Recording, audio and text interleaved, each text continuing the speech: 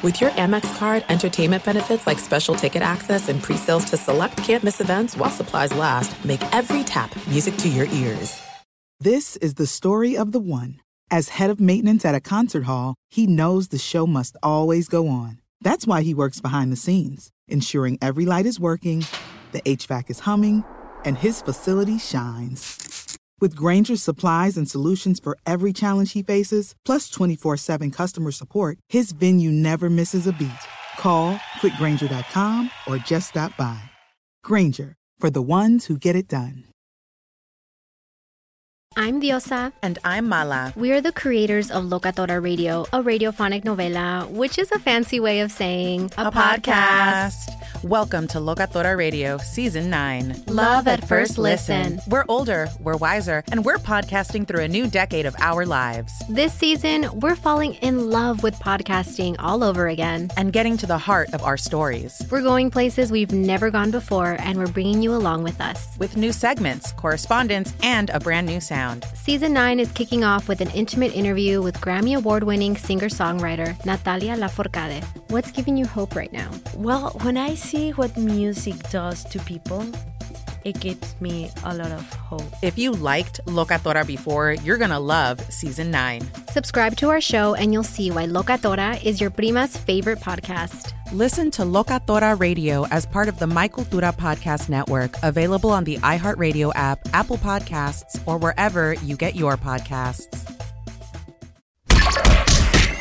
This is the Sports Illustrated Boxing Podcast. It's boxing. A look inside boxing with Sports Illustrated's Chris Mannix. Interviews, analysis, and everything going on in boxing. And now a man who I wish was called the Boston Bleeder. All doctors to the ER. It's sort of like getting punched in the face. Chris Mannix. All right, joining me now is someone I've been looking forward to doing a podcast with for a very long time. He is a 5-division world champion. He is one of the most financially successful fighters in boxing history. He's a tremendous fighter, broadcaster, person, a guy I've really enjoyed getting to know over the last few years, the great Sugar Ray Leonard. Ray, how are you? Chris, I tell you, it was good seeing you, man. I haven't seen you in quite some time, and with this new, coronavirus, it's so, I tell you, it's like a movie. It seems so surreal. No, it's surreal all around, man. It's like a new experience for everybody. Though I should point out, I mean, you are quarantined in like a city, which is what your house looks like. I mean, your house is basically a city. So my sympathy only runs so deep, Ray, I got to tell you. Thanks, man. You know, it's funny, Ray, like a byproduct of being quarantined, I think I'm the same as a lot of people, is that you get to watch, you start watching a lot more old fights. I mean, we've seen ESPN has run a lot of old fights on the network. I've found myself on YouTube for, hours on end just watching old boxing matches and a lot of your old fights as well. Have you found that, I don't know whether it's through social media or people talking to you, have you found that people are watching more old boxing nowadays? I would say yes. It's just the fact that we have so much time. That's when I truly appreciate, Chris. I appreciate what we have, where we are, our health and everything else, because now it's like I'm going crazy. I calmed down a little bit, but I was going crazy because I was stationary, but watching the old fights, like you said, has been quite helpful. Yeah, it's certainly fun. And people that didn't know how incredible boxing was back in the 70s, 80s, and 90s, they're getting a real glimpse at just how mainstream it was. So if people are listening and they're like, I would love to see the very best of Sugar Ray Leonard, what fight would you tell them to watch that you felt you were at your best in? I would say Tommy Hearns, number 1, back in 81. And also Marvelous Marvin Hagler back in 87. Because each of those fights required 100% out of me. It was like one of those fights where that Muhammad Ali, who I love and was my mentor and my idol, he told me one day, he said, you know what, when I fought Joe Frazier, that was the closest thing to death. And I quite didn't understand it, but when I reviewed the fights with the Hagler or Tommy Hearns or Roberto Duran, number one, I was there. I understood what he was saying. Yeah, Hearns, I should say, that was 1982, and I mean that was like, I mean that was a 6'2" welterweight. I mean you don't see too many guys that are that height and are able to make 147 pounds. What do you remember about going into that fight? Like, did you have to come up with a completely new strategy to fight a guy that had that kind of height and reach advantage on you? Well, I knew I had to be aggressive. I knew I had to take the fight to him, I was thinking. And I watched tapes of his fights, previous fights, over and over and over again. So I choreographed the fight in my head. And I remember, Chris, I may have not told you this, but when I first walked to the ring that night, I was walking around and saying, all right, I'm fighting Tommy Hearns now. Now, who in this audience, this crowd of people, would be the perfect style for Tommy Hearns? I walked around, didn't see anybody, and I saw Muhammad Ali. And if you go back and watch the fight, the first round, I was like Muhammad Ali, moving around, slipping. Tommy couldn't really land a big punch on me until when the bell rung, I punched. I said, I got you, sucker. And he was so mad, I said, I got to make him lose his composure. That was what was taking place. Did he, I mean, he was known at that time. I mean, his biggest power punching days were as a welterweight. That was when he had his heaviest hands. When he hit you for the first time, what was your reaction to it?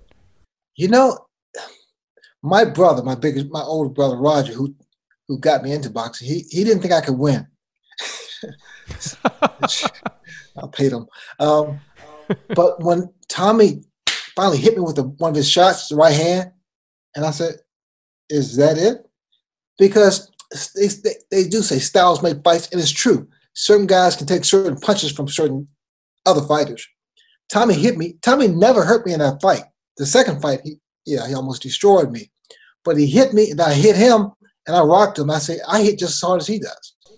Mm.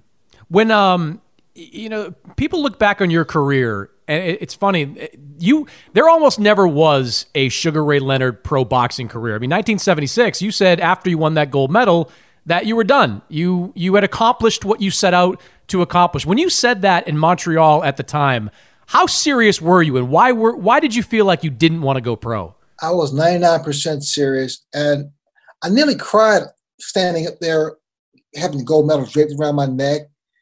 And I was like, because I said, oh my God, this is it. Now it's over now. And there was a little part of me saying, no, just wait till you get home. But I only turned pro to help my father and my parents for financial needs because, we came up pretty humble. And I turned pro because my dad went into a coma. We had nothing, had no money.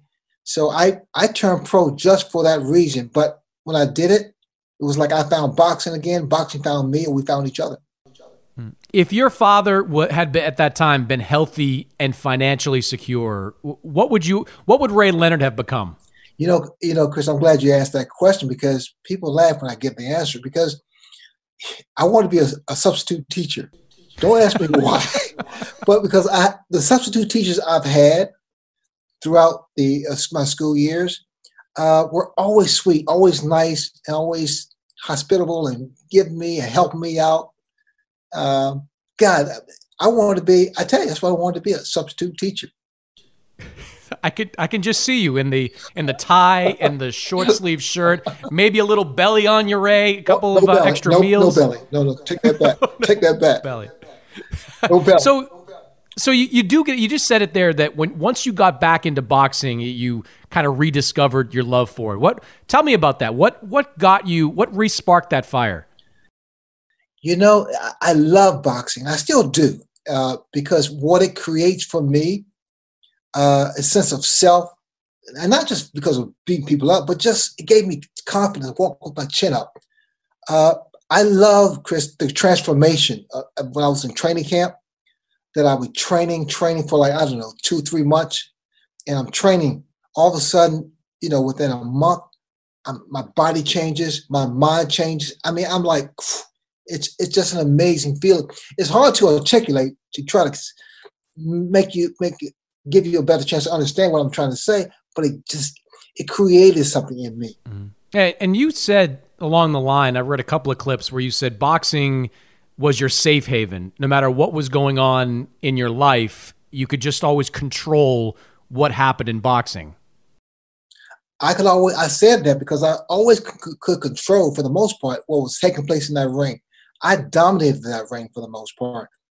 Outside the ring, I felt low self-esteem. I mean, as much as I had accomplished, I felt I wasn't up to par. And this bothered me for many, many years, and it took me into the drug scene, turned me out to the alcohol scene, and I used those things. I didn't drink just a sip of drink and be sociable. I drank to get drunk, and I did drugs to cushion out life. I'm a lucky man. I'm a blessed man, no question about it, because I've done this for 50 years, man. When did, all those things that you were going through, when did you feel like you turned a corner? When did things get better? I married my wife, Bernadette. I had incredible kids, although I wasn't the best father because, I wasn't training all the time. I was traveling around the world all the time, and I was busy all the time. But you know what? There's still room for improvement. There's room for improvement. Yeah, with all of us, for sure. The most people that know you associate you with Duran, and as I was preparing to talk to you, I went back and watched the 30 for 30, which was excellent with you and Roberto Duran. And, I want to go back just for a minute to, 1980, you were coming off that win over Benitez. You had been a world champion, and, you were out there looking for that kind of, I'm assuming that kind of star-making type of fight, that big fight. What was it about Duran that made you run towards that fight? At the time, he was, the fighter of the 70s to some people. Like, he was this terror, hands of stone, all that. What was it about that fight that appealed to you? Chris, I knew Duran was bigger than life. I mean, Duran was boxing champions. When I was coming up, I was watching him because he was just an amazing guy. He was a beast. And I had no say in who I'm fighting next. They'll say, Ray, Duran's next. I said, yeah. But I also felt that because I was bigger, I was welterweight, 147, and he was lightweight, 135, that he wouldn't be a contest. Because I've never been hurt so much in my career. Duran, they call him Manos de Piedras, hands of stone, and I felt like his rocks, his fists felt like rocks. I remember him so well. Right now, I can go back in time and smell his breath during that first fight. He was a beast. Did you, in the build-up to that fight, he was nasty. Like, he would look at you with disdain in his eyes. What do you remember about the build-up to it? Well, you're right, the disdain. He looked at me like I was like scum. And again, throughout our boxing career, I say, hey, how you doing, man? We hug each other. The minute we signed that contract, you son of a bitch, and he just, there were certain resentments, and I understand from some fighters because they called me like I was a corporate boxer, that I was a white collar boxer, that I was trying to speak whites, whatever that meant, that I wasn't, I didn't come up the hard way. I did come up the hard way. I just won the Olympics, which was a platform. Did you take that stuff personally, the things that Duran might have said? Yes, I did. I took it to heart, which I learned not to do at some point later on down in my career. I learned that was about the mind, the body. What are some of the things he said that got to you? Was it just like the whole, white collar boxer, not a real fighter? What kind of stuff? He gave me the finger. He said, "You maricón." I'm still working on what that means, but I know it's bad. He cursed me. Then he cursed my wife. And because I couldn't communicate, I couldn't speak Spanish, I was so angry. I was so angry Chris, that I said, you know what, I'll beat this son of a bitch at his own game. So it stuck in my head to fight him toe-to-toe, which was not the healthiest thing to do. Yeah, in a way, then he almost won the mental battle before, right? Because you did. Those first couple of rounds, you were far more flat-footed than we've ever seen you. You were trying to trade with him, which is, the way he wanted that fight to go, right? He picked me right. He said the right things at the right time, and it got to me. He got under my skin. And again, I didn't know any other way to communicate to him but beat him at his own game, toe-to-toe. And I tell you, he hit me so hard, so many times, in so many other places, that I looked at him and I said, you know what? This is it. I contemplated in the ring my last fight. I really thought about that's how much pain and punching power this guy had. He was a perpetual motion.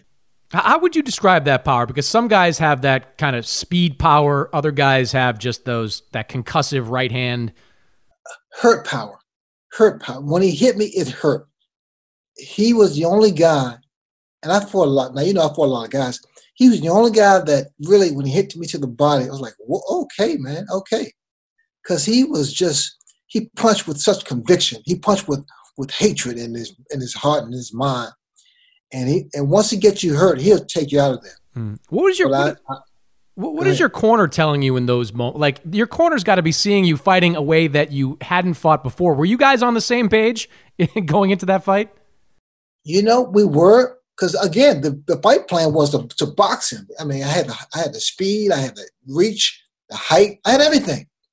I just didn't use it.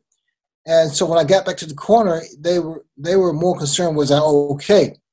And I blocked it out, Chris. I blocked it out. Whatever they said to me, I didn't hear a damn thing. All I heard was to myself, I got to get them back. The next round, maybe the next round, maybe the next round.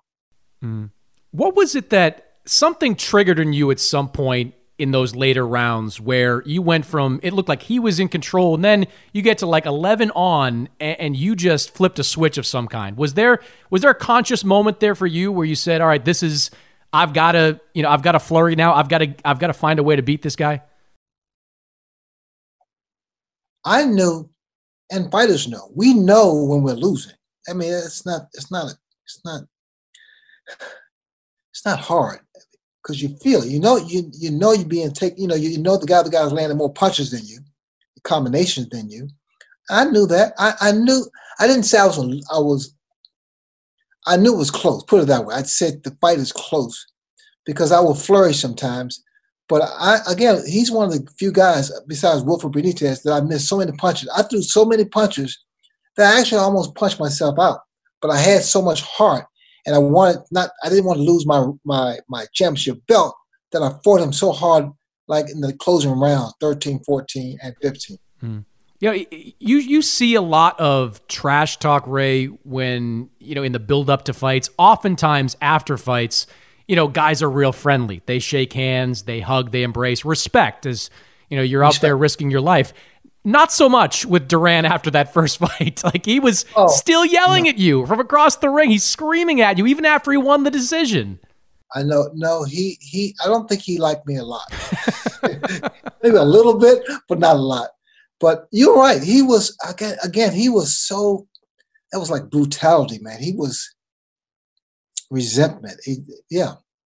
You seemed almost surprised by it. Like, watching the video of the fight, you almost seemed surprised that he was still saying nasty things to you after the fight was over. That's a good question. I'm glad you asked that question because I didn't understand. I was saying, damn, he's taking this thing further. I mean, it's like it's personal. This stuff is personal.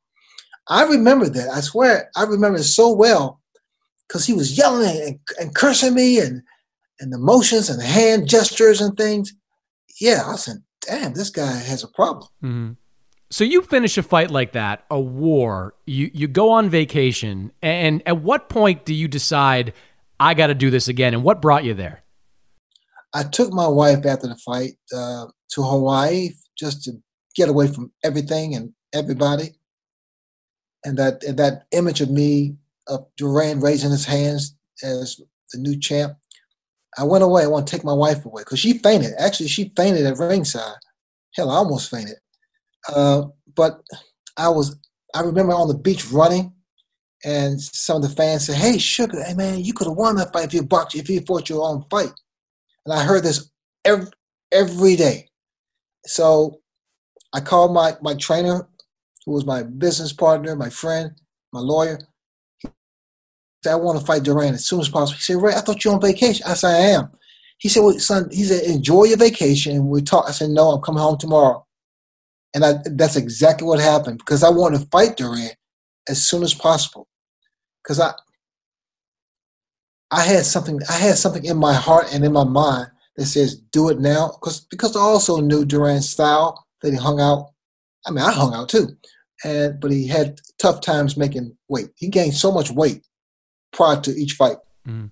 So, yeah, talk to me about that because taking a fight like that, taking a rematch so quickly, you never see that nowadays. Like nowadays, there's at least one interim fight, if not two, as we saw like with Fury and Wilder at the top of the heavyweight division. Was taking the rematch, was it as much about him and trying to take advantage of his lifestyle and his, likelihood that he's going to blow up as it was you wanting it? It was both. It was both of those things. It was the fact that I knew that he hung out and partied quite a bit, like I did. But he gained so much weight, and I said, I want it as soon as possible, ASAP. Because if I gain weight, I gain maybe 5 pounds. And also my entourage was at one time during that fight, the first fight, was like 40 people in my camp. They were bothering me because they said, "Ray, can I use the car? Can I do this?" I said, "Guys, I'm in training camp. I'm here to fight Duran." And when I stopped that or cut that in half, the fight was much, much better. What was the biggest your entourage ever got? It was 40 people. 40 people, yeah. What were they all doing? There are a couple of guys like Juice or JD and my brothers, Kenny and Roger. And naturally my trainers, they all was focused. I call it tunnel vision. They were all focused with tunnel vision. The other guys were just hanging out, going to parties, needing transportation. I mean, what the hell am I thinking about transportation? all thinking they're on the payroll? They were. Got a little per diem. On the payroll. It's a nice life. You can get it working on Ray's payroll. When you started going to, in the fight week stuff, when you had press conferences, did you notice anything different in Duran? Well, because this time I stayed stone-faced, but controlled, not anger. I looked professional. I was extremely confident. And, though each press conference, they were getting better and better because I felt more relaxed and more relaxed. And then I started controlling the atmosphere. One thing that took place in that ring that night of the second fight, Ray Charles, my namesake, sang America the Beautiful. And if you go back and watch it, my face I lit up. And that was the first time I met Ray Charles, who I'm named after. The first time of all the places in the world, one of the most critical and most important fights of my life. Oh, I was ready. I was ready, Chris. Yeah, and I remember seeing that visual, and you were concentrating as all fighters do in that moment, but then you just broke your entire character and then went right over to Ray and hugged him. A big smile on your face. And I said, hey, he hugged me. He gave me a little kiss and says, "Kick his ass." I said, "Yes, I will." You were playing some mental games with Duran before then too. There was the whole beard stuff. I mean, you would roll into press conferences, with a full beard on for that fight. It was fake. It was a fake beard, but it got under the skin a little bit. It just made him mad, or just he laughed. I don't know. I tried everything to kind of get an edge, and it was the beard thing. I felt extremely stupid with the beard. I mean, because that's not me, but I did it. I try to get every edge. I just try to get a little bit edge here, a little bit there, and it adds up. And you came out, Ray. I mean, that was a different version of the guy we saw in the first fight. You were bouncing, you were moving, you looked like the guy we'd seen up until that first fight. Absolutely. That's with the first fight. I walked in there and I was like, I did something like this with my hands. Okay. But the second fight, I was so focused, ready, a little loose because I was smiling, but got serious again. I was ready. I was so ready for that fight. And during the early rounds when he couldn't touch me. And then I did something like this, and I did this. All those things were not planned. They happened so extemporaneously. They happened so instantly. And then people were laughing. And I heard them laughing. And the more I did, the louder it got. And then I looked at his face, and he was puzzled. He didn't know what the hell was going on. And it bothered him. It really, really bothered him. And I kept doing it. Mm-hmm. Could you notice, I mean, you're in there with him. You'd felt everything he had for 15 rounds the first time. When you started exchanging with him, was he different, than the first fight? He was different, yeah. You'll notice me, I was never really a stationary target, even against the ropes or even in the corner. If I'm there, I'll be there after a couple punches and I'll slip out. I'll go left or right. I use my footwork. Yeah, and it was incredibly effective all throughout. And, it's funny, Ray, you could just say, if you say the words to anybody that's been a sports fan ever on the street, the words no mas, everybody knows what that means. Like everybody, even if you're not a boxing fan, you connect it to that fight and that moment. And it's been talked about and dug into so much over the years, including in that great documentary. But can you just tell me, in that moment, what did you see? What did you hear? How did you experience that 10-second stretch where he just gave up? When it just happened so quick. It was because I stuck my chin out and I did that. I did bolo punch, pop. And when he did this, I didn't hear him say, in all due respect to Roberto, I never heard him say no mas. But I feel this is what that means. What does that indicate? He never said no mas to me. But he told the referee, no more. You said that, going back to the last fight, you said that fighters know when they're behind. I would imagine that fighters also know when they're hurting their opponent, when they're getting to him. Did you feel like going into that 8th round that something like that was even possible, that you were beating him down in that way? No, that was so bizarre because, of all people, Roberto Duran, that never even came up in my mind. It was my brother Roger who yelled, "Ray, he's quitting. But no, I never thought that would happen. That's Disneyland. It went from a moment of complete joy for you to the aftermath. It must have been frustrating to hear every question be about Duran, where it's did he quit? Why did he quit? What was that like for you? Now, that's another good question, Chris, because that was the topic. That was the topic of this press conference. And all the word talk about was, why did Duran quit? Or how did he quit? I said, hey, I did this. I made him quit. I was really upset. I got really, really mad because I wasn't given credit for what I did to this incredible champion fighter and Roberto Duran. No matter what I do, but I wasn't given credit. It was an excuse that he claimed was his stomach or his cramps or something like that. Oh, he's claimed a lot. But Chris, I love Roberto. We're friends now. And I give him all the respect in the world. But what happened that particular night was from what I did. Mm. Yeah, how long did that bother you? Because that was the story, not just the night of the fight, but in the days and weeks that followed, magazine stories. It was all no mas. It was all about that, and not Sugar Ray Leonard wins his title back, back on top at welterweight. It for years, and I remember that moment. As much as I was happy that I won the fight, I won my title back. It was disturbing to me that it wasn't because of what I did. It was him. He was the topic. He was like Roberto Duran, mysteriously or bizarre, quit. No mas. It did bother me. It was funny watching the end of that 30 for 30.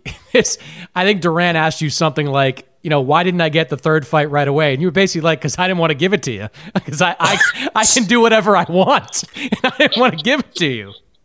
No, I was being a jerk. I was being sarcastic, narcissistic, but it was true.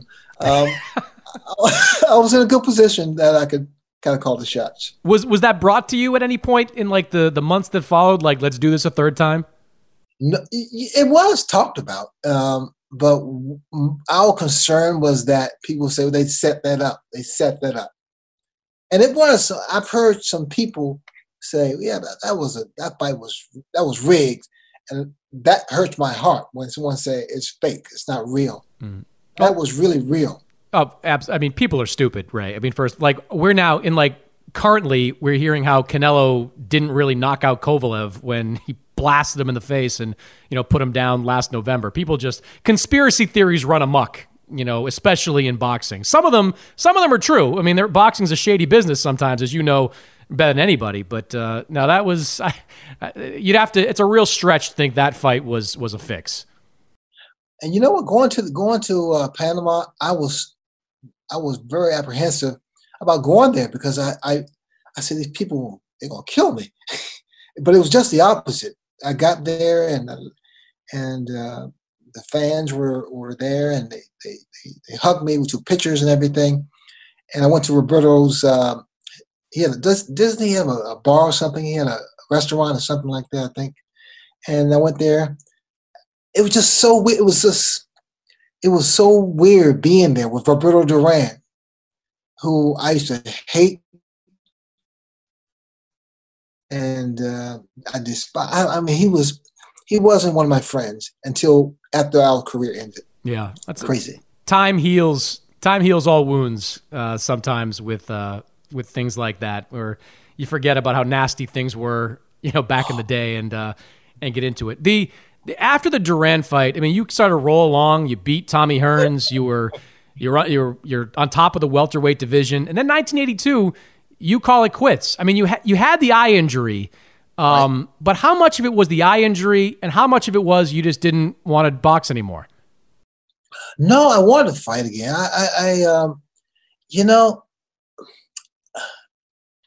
I cherish my support from my fans and my family, and they all said, "Ray, you have the money, you have the fame, you have this, you have that."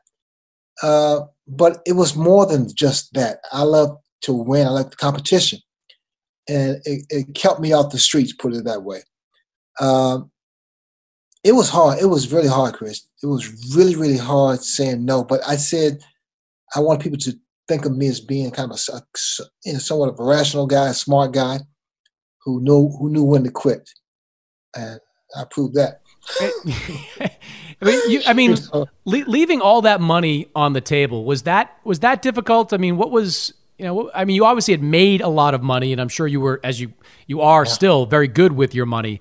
But you had left behind some big fights, some big money. What was that part of it like? I tell you, and it may sound kooky, but at a certain point in my career, after the Tommy Hearns fight, it wasn't about the money, although, it's from a business perspective, you want the best, but that didn't make me tick. That didn't make me train hard, because like now, it's all relative. They're making, back in the day when there was making money, Ali was making like $5 million, I think it was, or $2.5 million. And then I came along, I was making 10 or whatever. And then Tyson, then Oscar De La Hoya,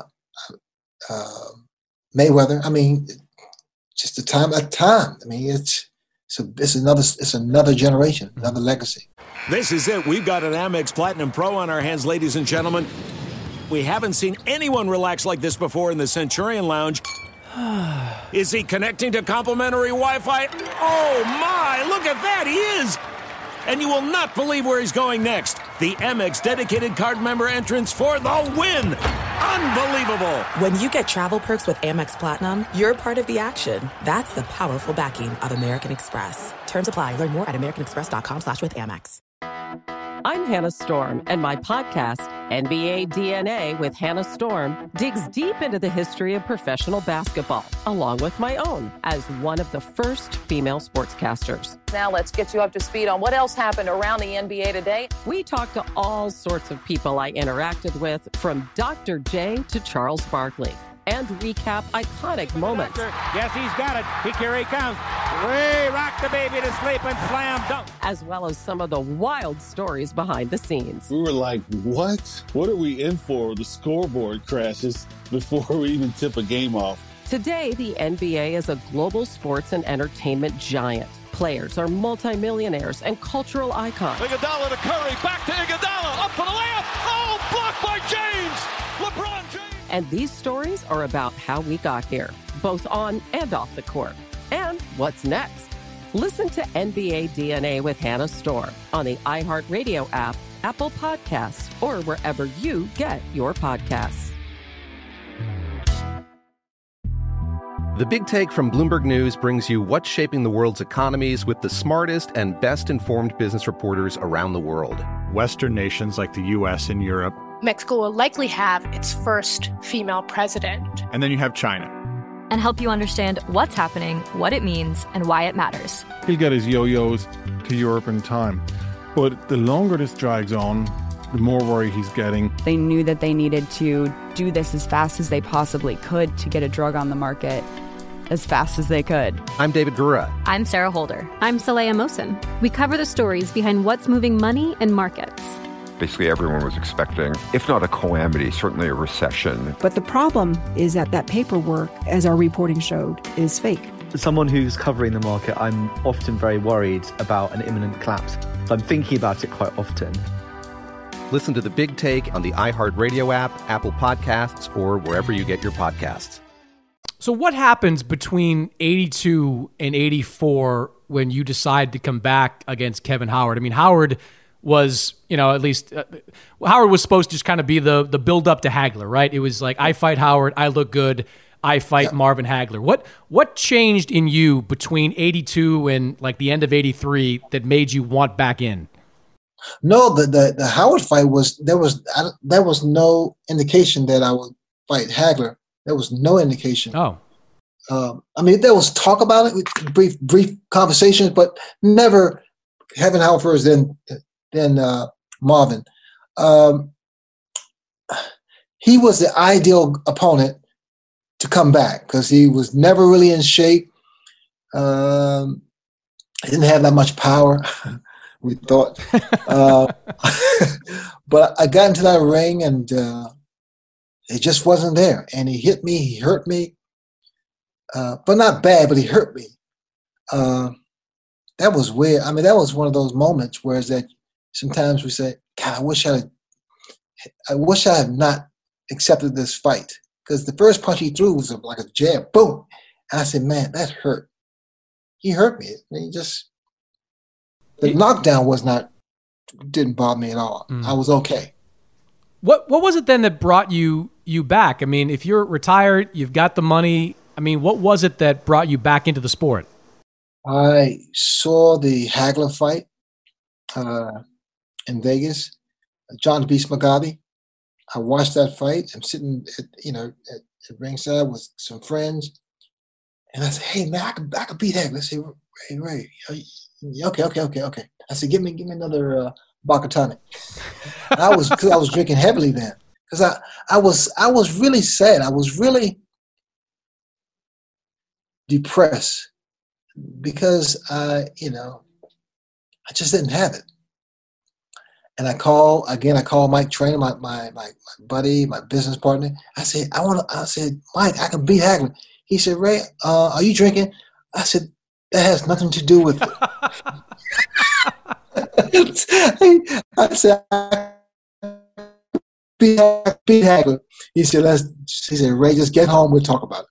I got home and I said, I can fight. He said, Ray, and I had so many drinks, man, that night. And but I thought I saw something in him. And I announced. People thought I was crazy. They thought I was crazy. Everybody thought I was crazy. Rightfully so, because at that time I was losing my stability of trusting myself anymore, from alcohol to drugs. I was out there, Chris, big time. I was really out there. Thank God for that fight. So you fight the Howard fight, and afterwards you just say, like, I don't have it anymore? Like, what's your thinking right after? I said, you know what? I don't have it. I'm going to admit the fact this is my last fight. And and so when I said I want to fight Hagler, they said, why would you go from a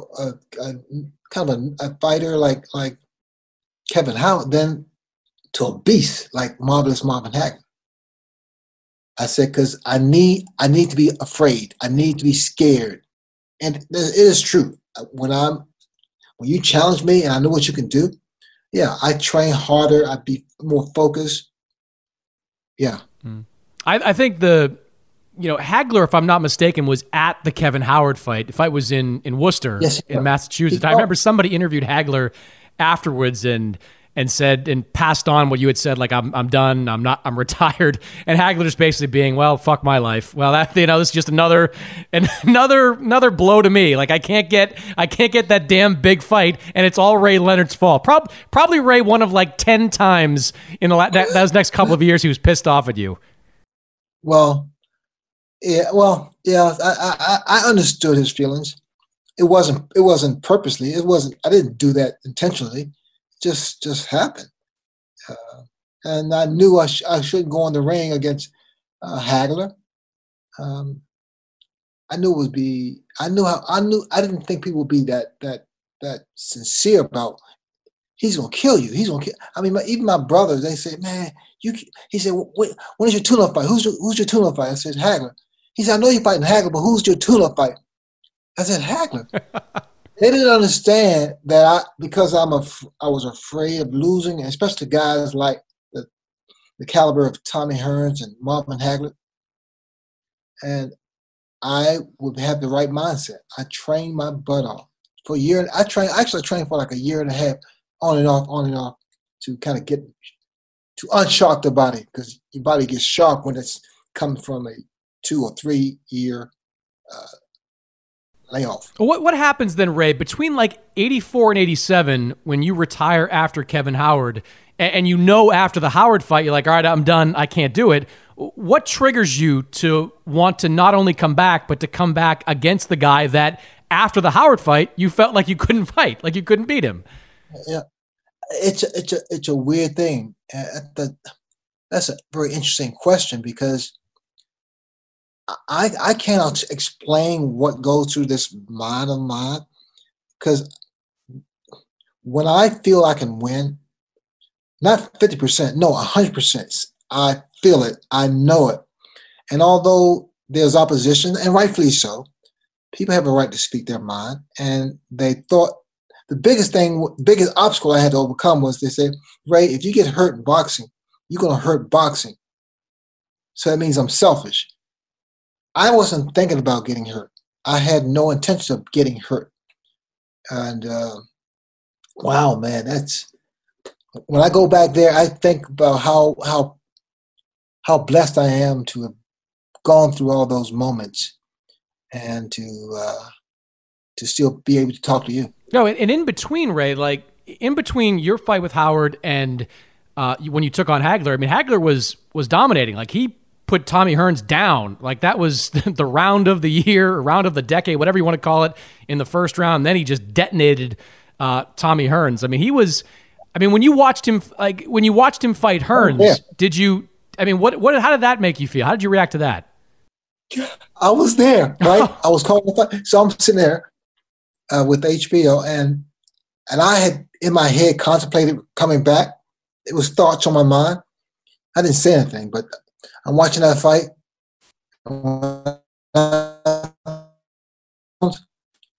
I said, no freaking way. I'm good. I'm okay. I said, I'm okay.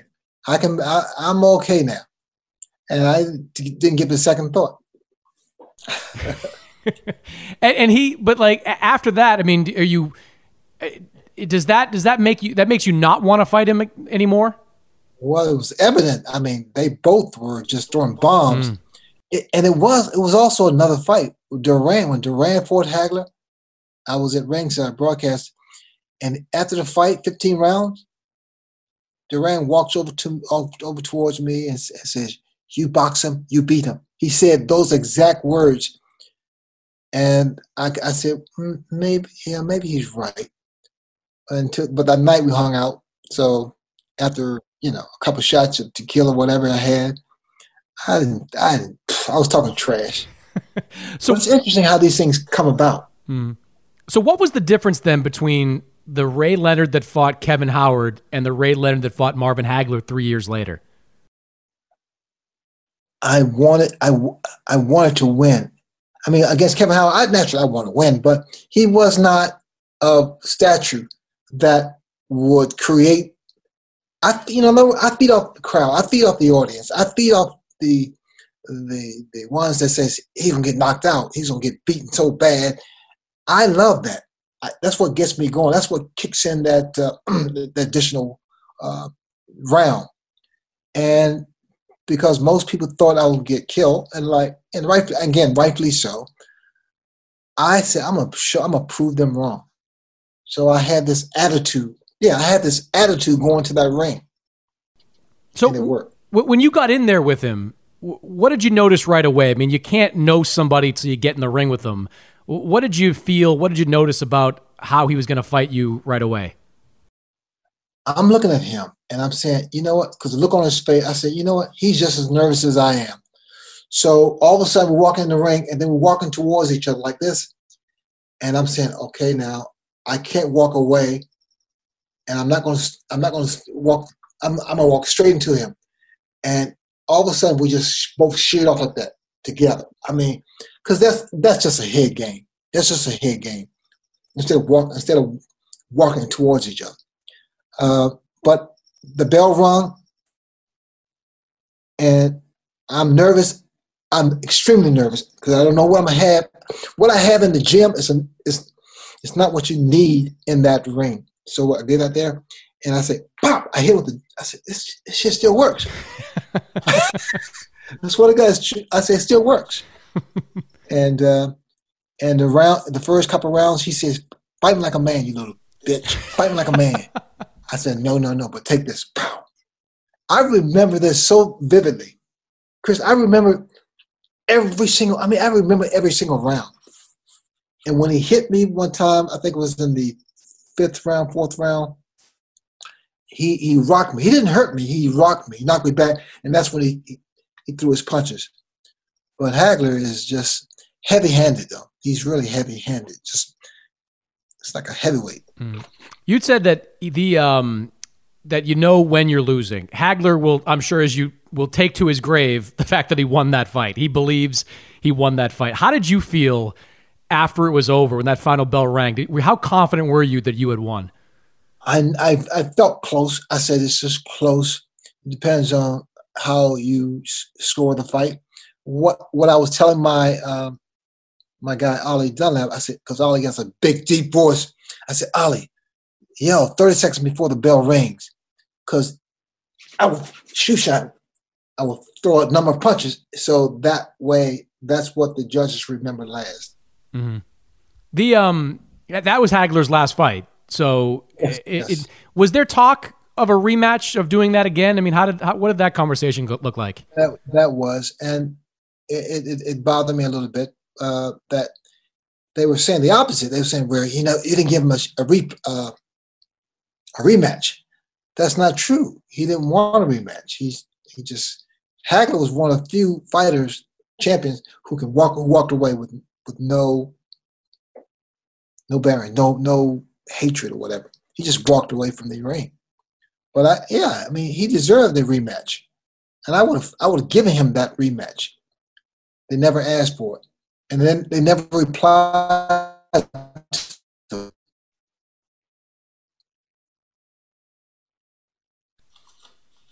Sorry, say that last part again, Ray. You say never won. I didn't. My cell phone, my internet. Yeah, no, I was saying the fact that they said, well, Ray didn't give Hagler a rematch. That's not true.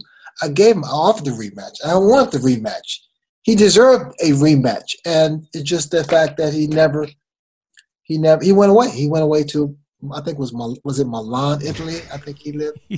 Hagler's a different cat, man. Like I see him every so often, rarely at Celtics games, and he just rolls in with his, probably $4,000 suit on, and he sits courtside, and he just seems content and not at all worried about the past.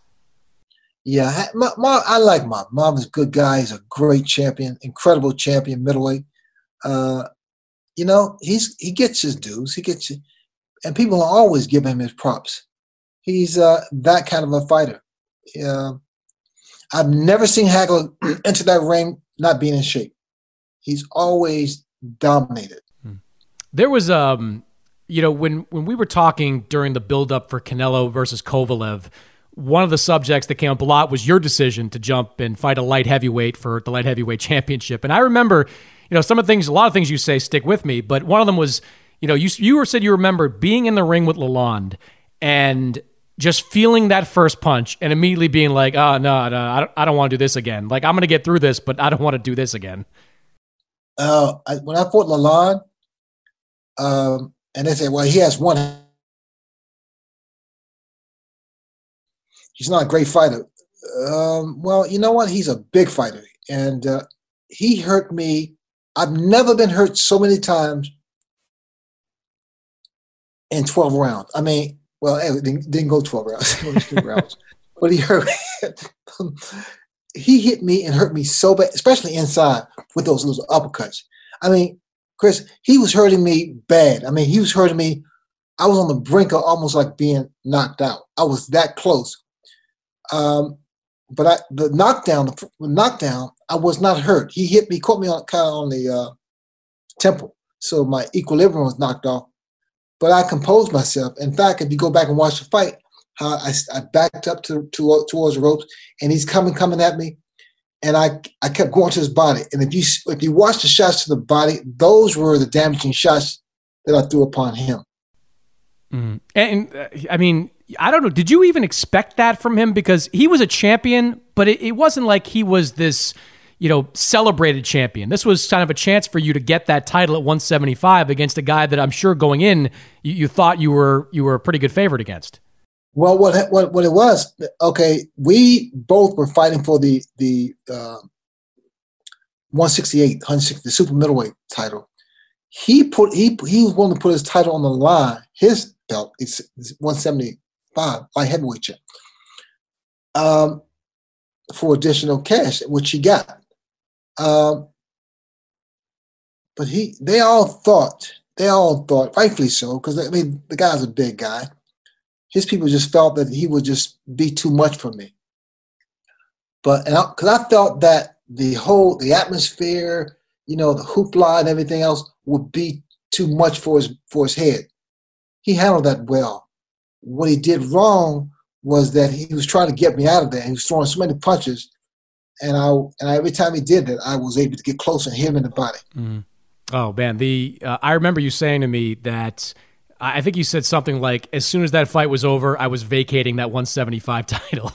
I did tell you that. I relinquished that crown same night. I had it for less than 24 hours. Those guys, I mean, yeah, I'm fast and all this kind of stuff, but fighting a big man, if that big man hit you, he's going to hurt you. Mm. What was the best atmosphere that you were ever a part of? The crowd, the event. I mean, you were part of so many. When you look back on all of them, I mean, what was the one that stands out? Wow, the one, well, the Tommy Hearns, the Roberto Duran, That was. I mean, when you in those stadiums, it's night and day. But at Caesar's Palace was like one of the best. It's like Madison Square Garden. You fight Madison Square Garden, you're it. And they told me the same thing until I fought Camacho. Did you forget that one? Yeah, I'll get to there. I'll get to there in a second. It's funny, when I was just going back and looking at some of your fights, like I think you said the Caesar's Palace one, the Hearns, one of them was on a Wednesday, wasn't it? Like these were like, now we're so used to Saturday fights. You were fighting like midweek sometimes. Yeah, I don't remember. I don't remember. But I'm sure that was the case. Yes. Yeah, you're doing some midweek stuff. The end of your career, whatever, like the Norris stuff and then fighting Camacho, do you have any regrets looking back at it now? Would you do anything differently if you could go back and do it all again? From a business perspective, it was really kind of almost like hard to turn down. From an overall standpoint, no. But then again, I am who I am, Chris, because of those, not just wins, but losses and the way they were lost. I hold no regrets whatsoever, and as I'm saying this to you, I'm saying like, how can I not say that it was wrong to do that? No, I am who I am because of what I've been through. Mm. What was it that brought you back for Camacho? I remember, you were ringside for Camacho Duran, I think, and he kind of heckled you a little bit. Did that have anything to do with it? No, we were friends. No, you know what? I just felt better in the ring. I felt safer in the ring. And at that point that you're referring to, that date and that time and that person, I was going through some tough times with my life, alcohol and drugs and stuff. I was in the ring, I could control it. Outside of the ring, I couldn't control it. I do now because I have things to live for. I have family, an incredible family. I have my foundation. Life is what you make it. I heard that a long time ago. I didn't say life is indeed what you make it. I don't want to be known for, a guy who lost his money, a guy who went to jail because of drugs and that. I didn't want my parents to see that anymore. And one of my friends who's no longer with me or with us, James Anderson, who was my security guy, he said, Ray, because he was the one who got me sober and made me go to fix myself. He said, Ray, forget about yourself. Think about your kids. Think about your family. And I did. It's funny. We talked at the start of this about how, if your father had been healthier and in better financial shape, maybe you wouldn't have turned pro and been a substitute teacher. If you had a more stable personal life, if you didn't get caught up in some of the things that you're talking about, the drugs and alcohol, is it possible you might never have come back from some of these retirements and just stayed retired and enjoy your life? Because it sounds like what you're saying is boxing was what you could control. Like that was where it was functional, and when you weren't boxing, it was not functional. But and that's interesting you say it that way. But it was meant to be. If I worked hard and I prayed like I do. I pray all the time, and not to win, but to no one get hurt.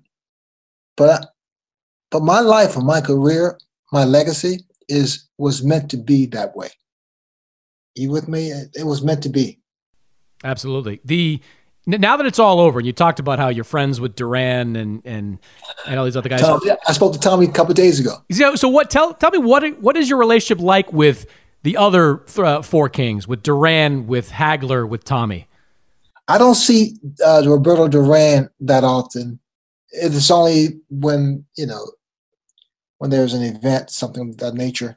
Tommy, we talk, we communicate, we correspond, and he said, Ray, he said, Ray, you beat me and I beat you, and you admitted that second fight. He said, we have one more fight left. I said, Tommy, are you talking about me hitting you and you hitting me? I said, Tommy, when was the last time you looked at your driver's license and what age you are? I said, Tommy, no one's going to hit my face ever again except my wife.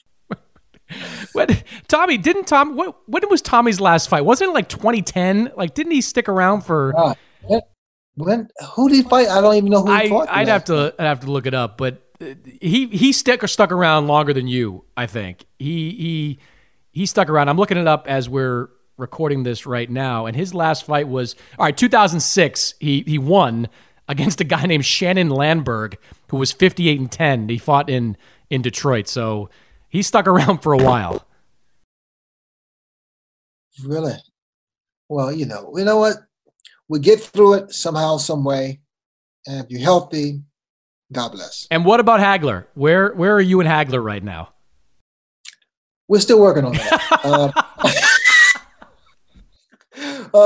He doesn't call me on my birthday, not do I. But I love Marvin. Marvin, he may not believe this, but I do love him. I respect him, and I consider him one of the greatest fighters, middleweight champions ever.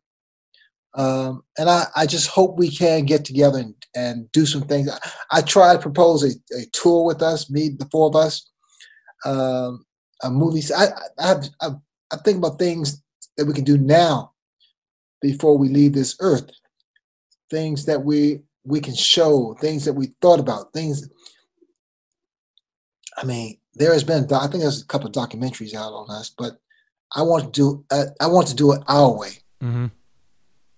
Let the fans hear, what was I feeling, what was Hagler feeling, what was Tommy feeling, why did Roberto Duran, what was his feelings?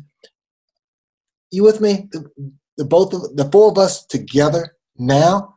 I mean, because normally these great fighters, legend, they pass away before they're recognized or acknowledged. If you look, and I say that because we have joked about that in the past, like how Hearns is on board, Duran's on board. Hagler, not so much. Hagler, you can't, still not picking up that phone call when he sees Leonard on the caller ID to get there. Yeah, I'm gonna use your phone next time, okay? Just use it'll be a burner phone to call Marvin Hagler. But you could, I mean, if you guys ever got together, you could like sell out an arena just to hear you guys talk. Like I'd moderate that for free. Like that would be. I mean, how much fun would that be? Just the four of you guys talking about the 1980s and fights. You could do 3 hours and everybody would still want more on that. I agree with you completely. Well, Chris, the proposal is sent to you now. I'm going to call. Maybe, look, Ray, I'm from Boston. Maybe Marvin will pick up, my 617 area code. He grew up right down the street from me. So, I mean, did he really? He did in a few towns over. Wow. You did. Wow. So I'll see if I can broker that for a percentage of the gate. I'll broker that for you. Two quick current questions for you. You mentioned a couple of times Mike Trainer, your lawyer and advisor. You did something that very few fighters today choose to do. You went out your own way. You didn't tie yourself to a major promoter that often. You had your guy and you had him make fights. Why did you choose to do that, and why did you feel like that was good for you? No, it was Mike Trainer who said that. He said, Ray, how much do you believe that you can become world champion? I said 100%. He said, so that being said, you can promote yourself.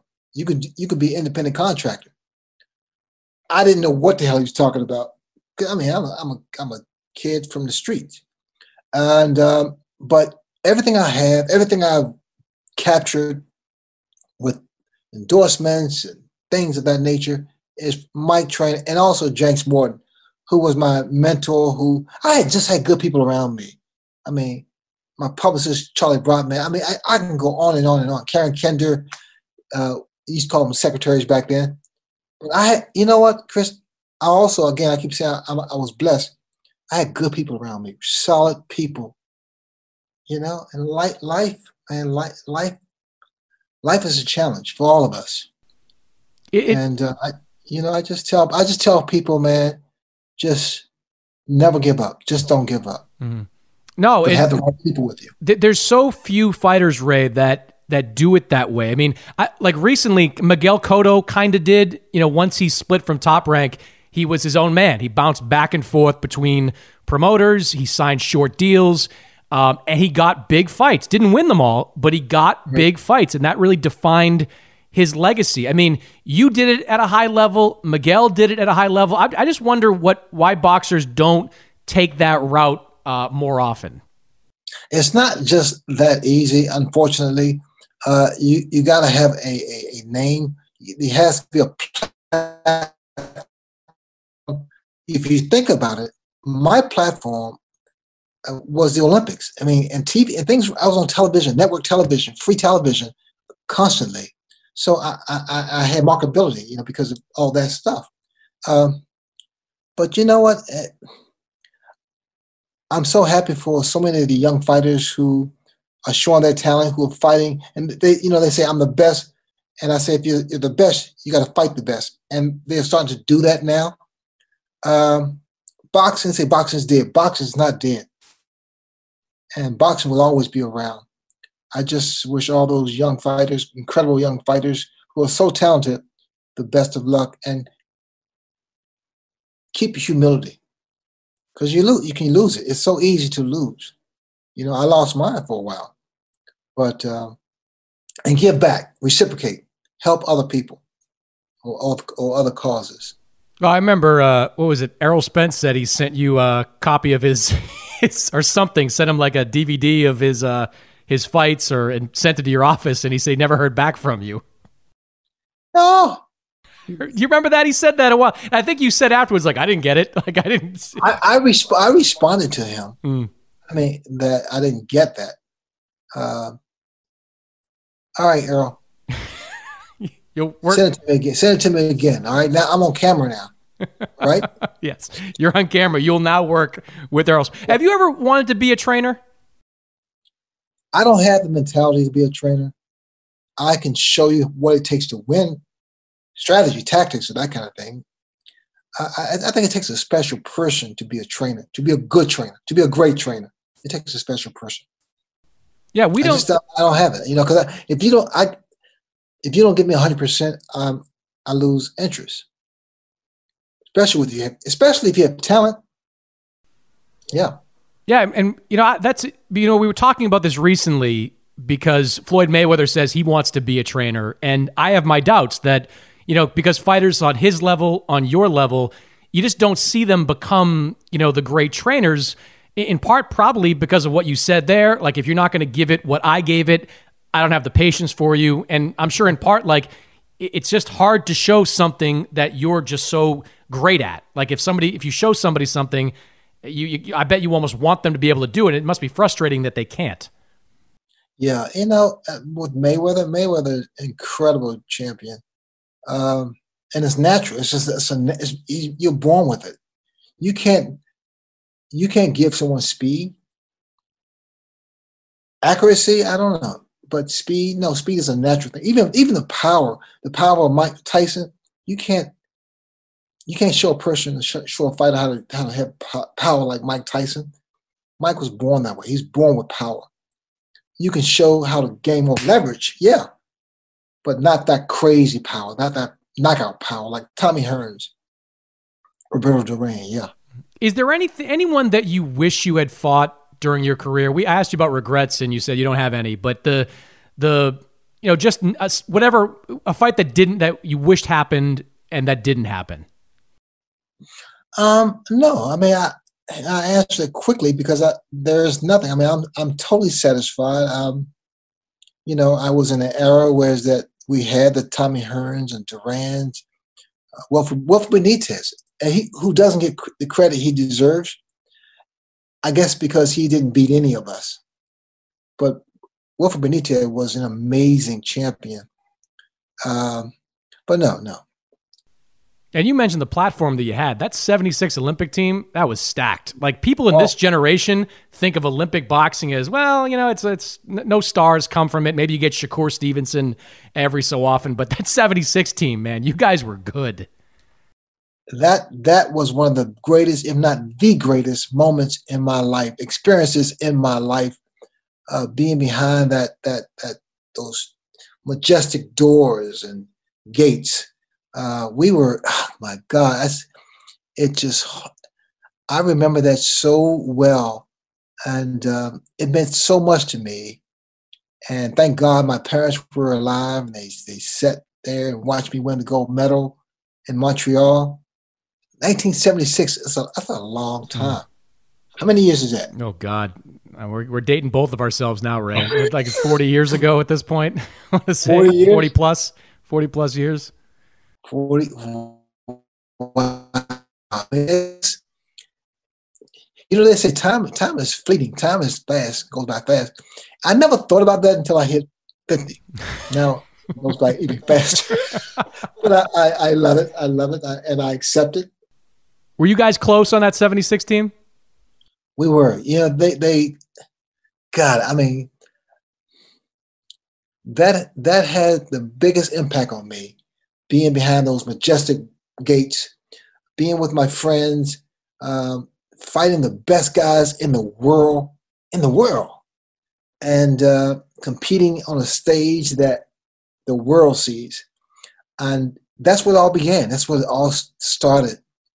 And I remember being on the podium, and they put my gold medal around my neck, and I'm saying, this is it. This is it. Oh, man, no more boxing. I remember feeling so happy, but feeling so sad that my career was going to end. It was wild. It was really wild. And the fact that I still remember that, it comes to my mind every now and then, especially when they talk about the Olympics. I'm like, oh, my God. It's kind of sad what happened to the U.S. boxing program. I mean, that really was, from you to all the way up to Oscar De La Hoya, like it really was a star-making platform. Oh, without question. I mean, that was the stage that you want to be on. Especially, when back in the day, it was fighting in the Olympics on network television. Wow. I mean, it was a perfect stage. So it'll be you and Tommy Hearns, May 2021. We can have the WBC create a fake title, the senior citizens title of the world. You're in? You ready to go? Chris, you said fake title. All right, you want a real title? I don't know. No, I said, Tommy, you're not going to hit me. I said, Tommy, all body shots. He said, okay, all body shots. You want to promote this? I want in. I'm ready. And you can bring Marvin, and Marvin takes on the winner, and you can just have like a round robin for a couple of years. You're okay. It sounds even more interesting now, more intriguing now. It's just the way you say it. I'm a salesman, Ray. I'm just trying to get this fight off the ground. Get Hearns versus Leonard 3, the rubber match. Can we use some of your contacts? Absolutely. I mean, I'll call Marvin right now to get him. He and I are close. We're best friends. So, Chris, you're on camera. I can lie on camera. It's okay. I do it for a living. Hey, Ray, it's really been a pleasure. It's always a pleasure to catch up with you. It's great working with you. Great being around you. I'm glad to see you're doing so well, and stay healthy out there, man. I know you're probably going to go for like a lap swim in one of your 3 pools, but maybe you can invite me over when this settles down. 4 pools. Okay, sorry. Did I get it wrong? Thanks, Chris. Love you, baby.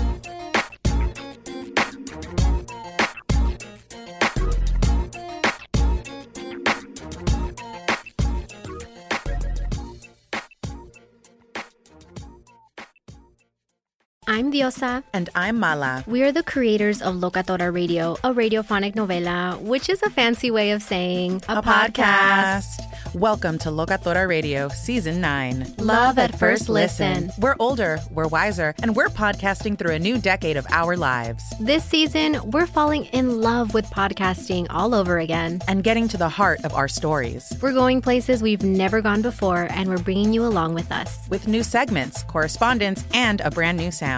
Season 9 is kicking off with an intimate interview with Grammy Award-winning singer-songwriter Natalia Lafourcade. What's giving you hope right now? Well, when I see what music does to people, it gives me a lot of hope. If you liked Locatora before, you're going to love Season 9. Subscribe to our show and you'll see why Locatora is your prima's favorite podcast. Listen to Locatora Radio as part of the My Cultura Podcast Network, available on the iHeartRadio app, Apple Podcasts, or wherever you get your podcasts.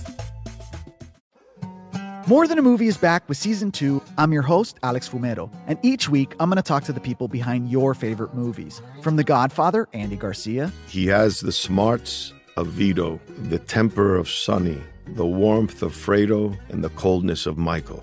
To the legend behind La Bamba, Lou Diamond Phillips. When I walked in, I didn't think I had a shot at Richie because John Stamos' picture was already up on the wall. Listen to More Than a Movie on the iHeartRadio app, Apple Podcasts, or wherever you get your podcasts. The Big Take from Bloomberg News brings you what's shaping the world's economies with the smartest and best-informed business reporters around the world. We cover the stories behind what's moving money and markets, and help you understand what's happening, what it means, and why it matters every afternoon. I'm Sarah Holder. I'm Saleha Mohsen. And I'm David Gura. Listen to The Big Take on the iHeartRadio app, Apple Podcasts, or wherever you get your podcasts.